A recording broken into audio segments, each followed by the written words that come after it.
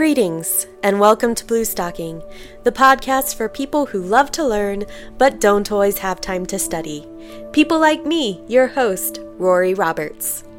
I am so excited to share today's episode with you because the idea has been germinating in the back of my brain for years after reading a fascinating article from Lapham's Quarterly. Here is Vanishing Act by Paul Collins. In a New Hampshire apartment during the winter of 1923, this typewritten notice was fastened squarely against a closed door. Nobody may come into this room if the door is shut tight. If it is shut not quite latched, it is all right, without knocking. The person in this room, if he agrees that one shall come in, will say, "Come in," or something like that, and if he does not agree to it, he will say, "Not yet, please," or something like that. The door may be shut if nobody is in the room, but if a person wants to come in, knocks, and hears no answer, that means there is no one in the room, and he must not go in. Reason: if the door is shut tight and a person is in the room, the shut door means that the person in the room wishes to be left alone. Through the door could be heard furious clacking and carriage returns. The sound, in fact, of an 8-year-old girl writing her first novel. In 1923, typewriters were hardly a child's plaything, but to those following the family of critic and editor Wilson Follett, it was a grand educational experiment. He'd already written of his daughter Barbara in Harper's, describing a girl who by the age of 3 was consumed with letters and words. She was always seeing A's in the gables of houses and H's in football goalposts, he recalled. One day she'd wandered into Wilson's office and discovered his typewriter. "Tell me a story about it," she demanded. This was Barbara's way of asking for any explanation, and after he demonstrated the wondrous machine, she took to it fiercely. A typewriter, her parents realized, could unleash a torrential flow of thoughts from a gifted child who still lacked the coordination to write in pencil. In a multitude of ways, Wilson Follett reported, we become more and more convinced of the expediency of letting the typewriter be, so far as a machine can, the center and genesis of the first processes. By 5, Barbara was being homeschooled by her mother and writing a tale titled The Life of the Spinning Wheel, the Rocking Horse, and the Rabbit. Her fascination with flowers and butterflies bloomed from her typewriter into wild and exuberant poems and fairy tales. By 1922, at the age of 7, she was versifying upon music. "When I go to orchestra rehearsals, there are often several passages for the triangle and tambourine together. When they are together, they sound like a big piece of metal that has broken in thousandths and is falling to the ground." The warning notice on her door the following year, though, marked a new project.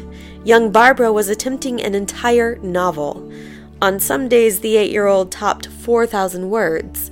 While her notes to her playmates and family overflowed with warmth, she was absolute in guarding her time to write. Neighboring children who didn't understand were brusquely dismissed. "You don't understand why I have my work to do, because at this particular time you have none at all," she snapped in a letter to a complaining playmate. As 1923 passed into yet another year and yet another, she wrote and rewrote her tale of a girl who ventures into the woods and vanishes into nature. Friends, when needed, could always be imagined. "I pretend," she once explained, "that Beethoven, the 2 Strausses, Wagner, and the rest of the composers are still living, and they go skating with me." There's a peculiar comfort in imagining the companionship of great composers, for it is among them that a child prodigy is at home. Mozart rules the hopeful parent, homeschooled, composing harpsichord minuets at the age of 5, playing the Viennese court at 6, visiting Johann Christian Bach in London at age 8. He was one of the earliest celebrated child performers, and like Barbara, he was born to the profession. His father was a violin master. Then again, in some arts, there is almost an inevitability to the appearance of prodigies. Pablo Picasso's charming Bullfight and Pigeons, drawn in 1890 when he was 9 years old, can still elicit admiration at exhibitions and wise nodding. Ah, even then his talent shone through. and yet others pass by more quietly. We do not dwell upon Bobby Fischer, even though by the time he was 8, his mother was having to write newspaper ads to find him worthy chess partners. And no parent today buys Zara flashcards for their young genius, though math prodigy Zara Colburn was once as famous as Mozart. The son of a Vermont carpenter, Zara's talent was exhibited in 1810 at the age of 5. Soon, Zara was gaining audiences with John Quincy Adams and letters of introduction from Washington Irving. By 8, he mentally calculated in front of an audience that a Fermat number was not in fact prime, an almost unthinkable feat for even an adult mathematician. Yet the danger of Zara's overbearing and hapless father was obvious enough that Bostonians raised a fund to educate the boy in New England. His father turned the money down. There was a bigger fortune waiting on the road. Today, we hear of Mozart, but not of Colburn. Little Barbara might skate with one, but not the other. By 1926, many drafts, one baby sister, and one manuscript-destroying house fire later, her book had the title of The House Without Windows. It was, she explained, the tale of Ypersip, a child who ran away from loneliness to find companions in the woods, animal friends. The tale stretched to over 40,000 words. Daddy and I are correcting the manuscript, Barbara reported, putting in and taking out to copy it and get it all ready to go to the printer. It was to be a small vanity job, but her father had a suggestion. He'd been working for a while with Knopf in New York. What if he passed it along to them? When Knopf's response arrived addressed to Barbara, a blue letter with the famous white Borzoi seal, she wrote to a friend what happened next. I simply threw myself on the floor and screamed, either with fear for what it might contain, with joy for getting it at last, or with terrific excitement of the whole thing. There is a feeling, after you have been waiting a long time for anything, there is a feeling that when it really comes, it must be impossible. A dream, an optical illusion, a cross between those three things. Now, what do you think? It is Ypersip. The House Without Windows, my story in New York with the Knopfs, to be published. Published! She had just turned 12. The House Without Windows appeared in February 1927 to overwhelming praise. A mirror of the child mind, announced a New York Times headline. The most authentic and unalloyed document of a transient and hitherto unrecorded phase in plastic intelligence. A truly remarkable little book. They featured Barbara on the front page of that day's photogravure picture section, showing her correcting a set of galley proofs. The Saturday Review of Literature found the book almost unbearably beautiful. It is not hard to see why. The opening lines evoke a fairy tale isolation. In a little brown shingled cottage on one of the foothills of Mount Varkrobis, there lived with her father and mother, Mr. and Mrs. Eileen, a little girl named Ypersip. She was rather lonely. Ypersip emerges from the forest dressed in garlands to try to lure other children away, including her own younger sister. Look, I dress you like this with ferns and flowers and butterflies. The bees gather honey from the flowers which they would share with us. Bees sting, said Floris, shrinking away. They sting and they hurt, Ypersip. Unable to convince anyone to join her outdoors in her house without windows, Ypersip eventually disappears altogether, transformed into a wood nymph. It is a haunting tale that merges archetypal myth with a childhood desire to run away.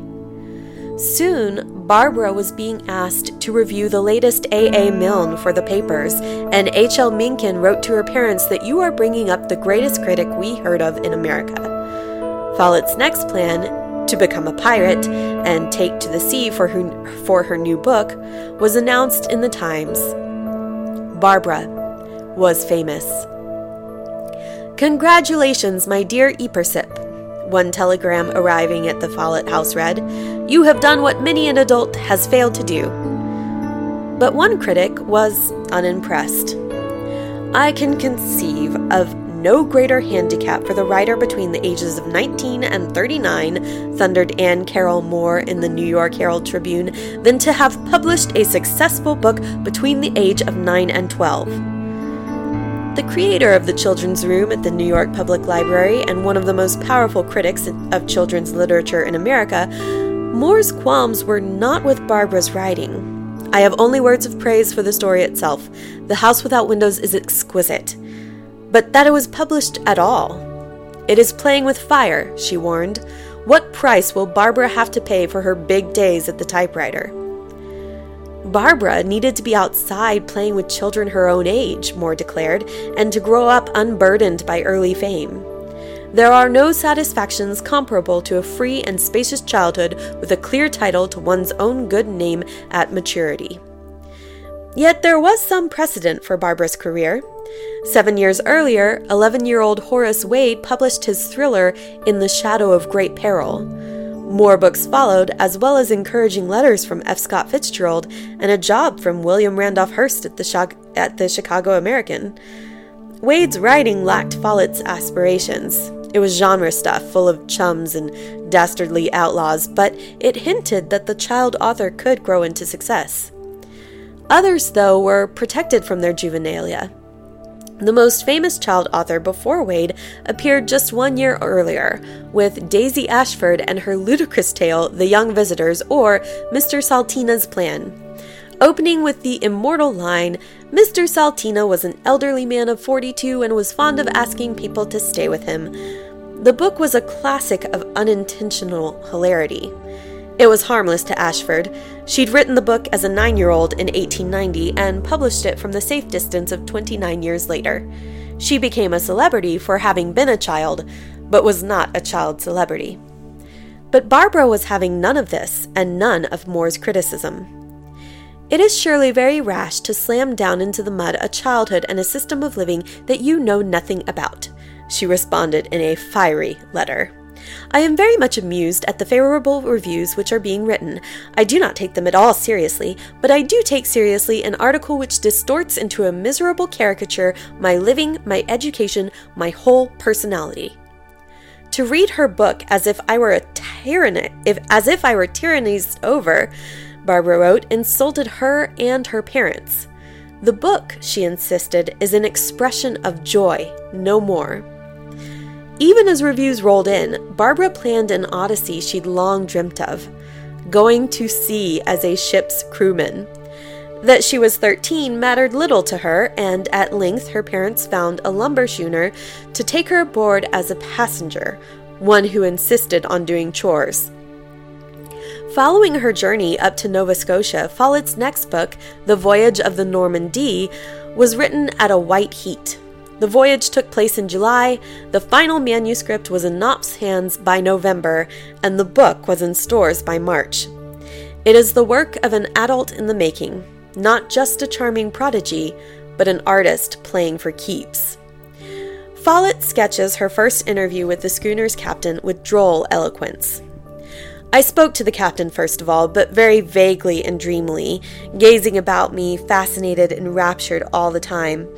I looked at the long, huge booms, with the sails wrapped closely round them, at the great, splendid masts, at the many ropes descending over blocks and made fast on belaying pins along the side of the boat, at the double and triple sheet blocks, and, above all, at the ratlines and shrouds, into which I longed to go up. The next minute I had jumped upon the spanker boom and crawled along to the very end, hanging slightly over the water, where I supported myself by one of the wire lifts. "Oh," said the captain, "I see you're a girl as likes to climb around." The book's confidence stunned reviewers on both sides of the Atlantic. Follett was no longer a cute child authoress. She was an author. Its ingenuousness is preserved, yet embellished by a literary craftsmanship which would do credit to an experienced writer. The Times Literary Supplement marveled from London. The Saturday Review featured her book alongside Dorothy Parker's latest and declared it a fine, sustained, and vivid piece of writing. And yet, mused the New York Times, Miss Barbara Newhall Follett celebrated her 14th birthday just 12 days before the publication. But in that week before publication, Wilson Follett delivered devastating news. He'd recently turned 40, and in a plot development he'd have struck down as painfully trite in any novel, he was leaving Barbara and her mother Helen for a younger woman. "You say Helen needs me," Barbara pleaded to her father, "and right you are, but I need you too." But at that moment of her greatest triumph, Barbara was abandoned by the man who had fostered her ambitions. Wilson left them with little money. At first, Helen tried to spin necessity into adventure. They would take their typewriters to sea, sail to Tahiti, and write books. But by September 1929, Barbara found herself stranded and alone with family friends in Los Angeles. It was unbearable. She fled to San Francisco, hid in a hotel, and wrote poetry. But she'd been reported as a runaway, and when police burst into her room, they narrowly kept her from escaping through the window. "I loathe Los Angeles," she explained to reporters. The story made national news. A Times headline reminded readers, "Case of Barbara Follett recalls feats of Chopin, Mozart, and others." Helen and Barbara were reunited in New York, but their finances were so dire that upon turning 16 in March 1930, Barbara had to find work. Her timing was awful, coming months after the Wall Street crash. After a course in shorthand and business typing, a decidedly more tawdry use of its magic, she mused, Barbara was getting up early every morning to ride the subway to a secretarial job. "My dreams are going through their death flurries," she wrote that June. "I thought they were all safely buried, but sometimes they stir in their grave, making my heartstrings twinge. I mean no particular dream, you understand, but the whole radiant flock of them together, with their rainbow wings, iridescent, bright, soaring, glorious, sublime. They are dying before the steel javelins and arrows of a world of time and money." Improbably, she kept writing. She took to waking up early before work to toil on a new book, Lost Island. Set around a New York couple who get shipwrecked on a deserted island, the book pivots on a dilemma. After they're discovered, the woman doesn't want to go back. Lost Island's opening lines show a teenaged author turned older and abraded by Manhattan. Not even a cat was out. The rain surged down with a steady drone. It meant to harm New York and everyone there. The gutters could not contain it. Long ago they had despaired of the job and surrendered. But the rain paid no attention to them. New York people never lived in houses or even in boroughs. They inhabited cells in stone cliffs. They timed the cooking of their eggs by the nearest traffic light. If the light went wrong, so did the eggs. "I don't like civilization," she said to the rain. By 1934, Follett had written her third and fourth books, Lost Island, and a brisk travelogue on the Appalachian Trail called Travels Without a Donkey. But worn down by 6 years without the encouragement of a father or an editor, the manuscripts finally stopped. Instead, she found a kindred soul in an outdoorsman named Nickerson Rogers, and they eloped. America's next great novelist was now without a high school degree, without work, and a teen bride. Yet she was not unhappy at first. She backpacked through Europe, and between secretarial jobs in New York and Boston, she discovered dance classes. She took some summers off to travel west for dance classes at Mills College, which she loved. It was a taste of the college life that she'd been denied. But returning to her husband in Brookline, Massachusetts in late 1939, she was shaken once again, worse even than by her father's abandonment. "There is somebody else," she wrote to a friend. "I had it coming to me, I know." Her despair was so keen that she could only rest with the help of sleeping stuff. Soon her correspondence darkened ominously. "On the surface, things are terribly, terribly calm and wrong. I still think there is a chance that the outcome will be a happy one, but I would have to think that anyway in order to live. So you can draw any conclusions you like from that." The conclusion to be drawn was perhaps the worst one possible. On the evening of December 7th, 1939, she and Nick quarreled, and by a friend's account, she left later that evening. She never returned. Some prodigies flourish, some disappear. But Barbara Rogers did leave one last comment to the world about writing. A brief piece in a 1933 issue of Hornbook that earnestly recommends that parents give their own children typewriters. Perhaps there would simply be a terrific wholesale destruction of typewriters, she admits. An effort would have to be made to impress upon children that a typewriter is magic. So is the child at it, but Follett doesn't hint that she had now been spending years battling poverty. The father who gave her that typewriter doesn't appear in the piece either. She'd been so angry at him in one letter that she snapped, "He isn't what you'd call a man." But her tribulations were as appallingly timeless as the fairy tales that she so loved. Decades later, Bobby Fischer would be left by his mother at 17 to essentially fend for himself, and while that may not have created his famed eccentricity, it hardly helped. Nor was the fact that she'd allowed him to drop out of school at the age of 16. And what of the promising mathematical prodigy, Zara Colburn? After traveling to Europe to be exhibited by his father, the boy did not return for 12 years. His father now dead overseas, and Zara himself nearly broke and his talents squandered. Financial straits might have led to his publication in 1833 of a memoir of Zara Colburn written by himself. Unknown today, it is the first child celebrity memoir. Colburn was so alienated from his existence that he wrote it in the third person, as if he too were gawking at this famed phenomenon called Zara. A washed-up performer at 19, he arrived back in Vermont and knocked on the door of his former home. They inquired of an elderly woman who was at the door if she knew where the widow Colburn lived. She replied that she was the woman. His own mother was as ignorant of the child she had nursed and provided for until he was 6 years old as if she had never seen him before.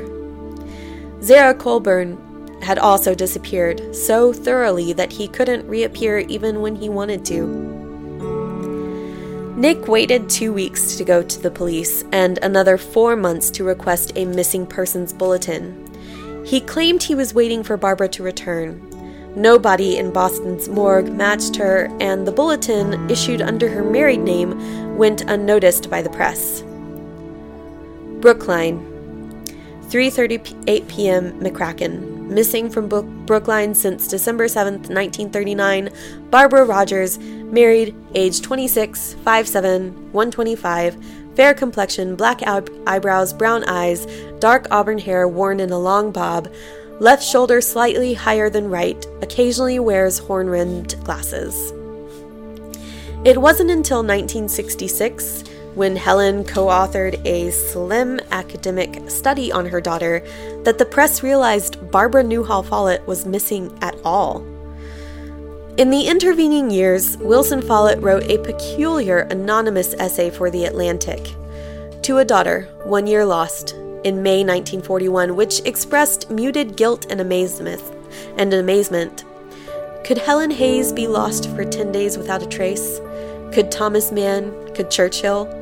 And now it is getting on toward 40 times 10 days. Helen, belatedly discovering how little Nickerson Rogers had looked for Barbara, spent 1952 urging police to seek someone now missing for 13 years. There is always foul play to be considered, she hinted to Brookline's police chief. To Nickerson, she was blunter. All of this silence on your part looks as if you had something to hide concerning Barbara's disappearance. You cannot believe that I shall sit idle during my last few years and not make whatever effort I can to find out whether Bar is alive or dead, whether perhaps she is in some institution suffering from amnesia or nervous breakdown. She never found her. Extraordinary young talents are all the more dependent on the most ordinary sustenance. But instead of a home and a college education, what Barbara Follett got was author copies and yellowing newspaper clippings. This girl, who should have been America's next great literary woman, was abandoned by the two men she trusted, and her fame forgotten by a public that she never trusted in the first place. Her writings, out of print for many decades, only exist today in 6 archival boxes at Columbia University's library. Taken together, they are the saddest reading in all of American literature. Then again, her work always was about escape. Her mysterious disappearance echoes with the final words of The House Without Windows, when the lonely Epersip finally vanishes forever into the woods. She would be invisible forever to all mortals, save those few who have minds to believe, eyes to see, Follett wrote. To these she is ever present, the spirit of nature, a sprite of the meadow, a naiad of lakes, a nymph of the woods. Ever since I first read that story years ago, I've thought someone needs to write a book about her. So imagine my delight when a Bustle.com article showed up in my Facebook newsfeed a couple of months ago, highlighting debut books by women authors in 2018. Links to that and the other stories discussed today are in the show notes, so be sure to check them out if you're in the mood to vanish down a rabbit hole. I got ridiculously excited to see that a memoir by Laura Smith called The Art of Vanishing would be published this month. After exploring some of her other work, I found this story published in the Paris Review a few years ago that gives some insight into Miss Smith's choice to write about Barbara Newhall Follett. The Last Word by Laura Smith. The Conundrum of Writing About the Dead.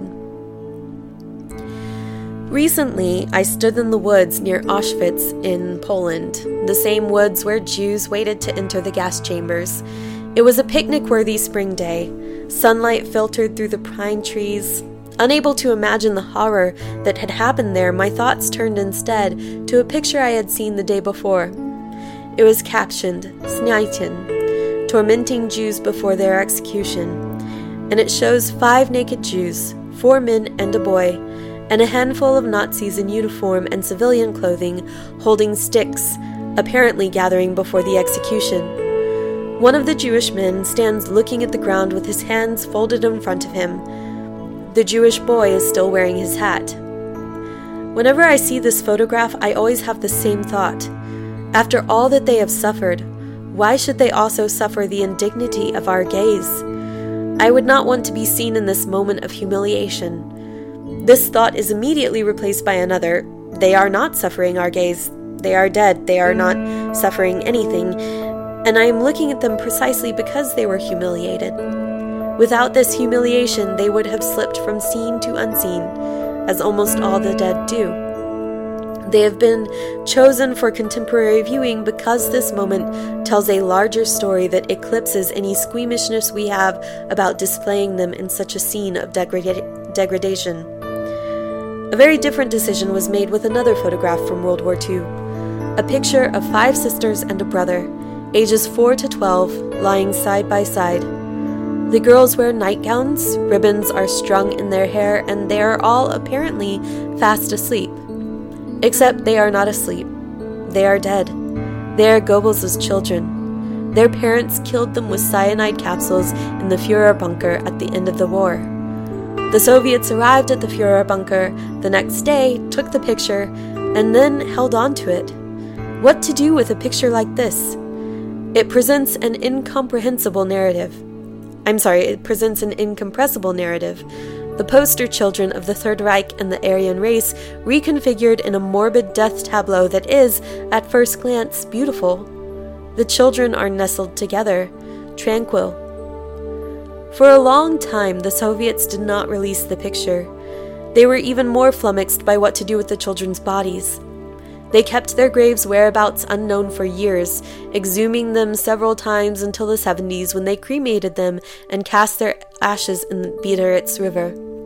The photograph of the dead children, like their bodies, was a powerful, worthy secret.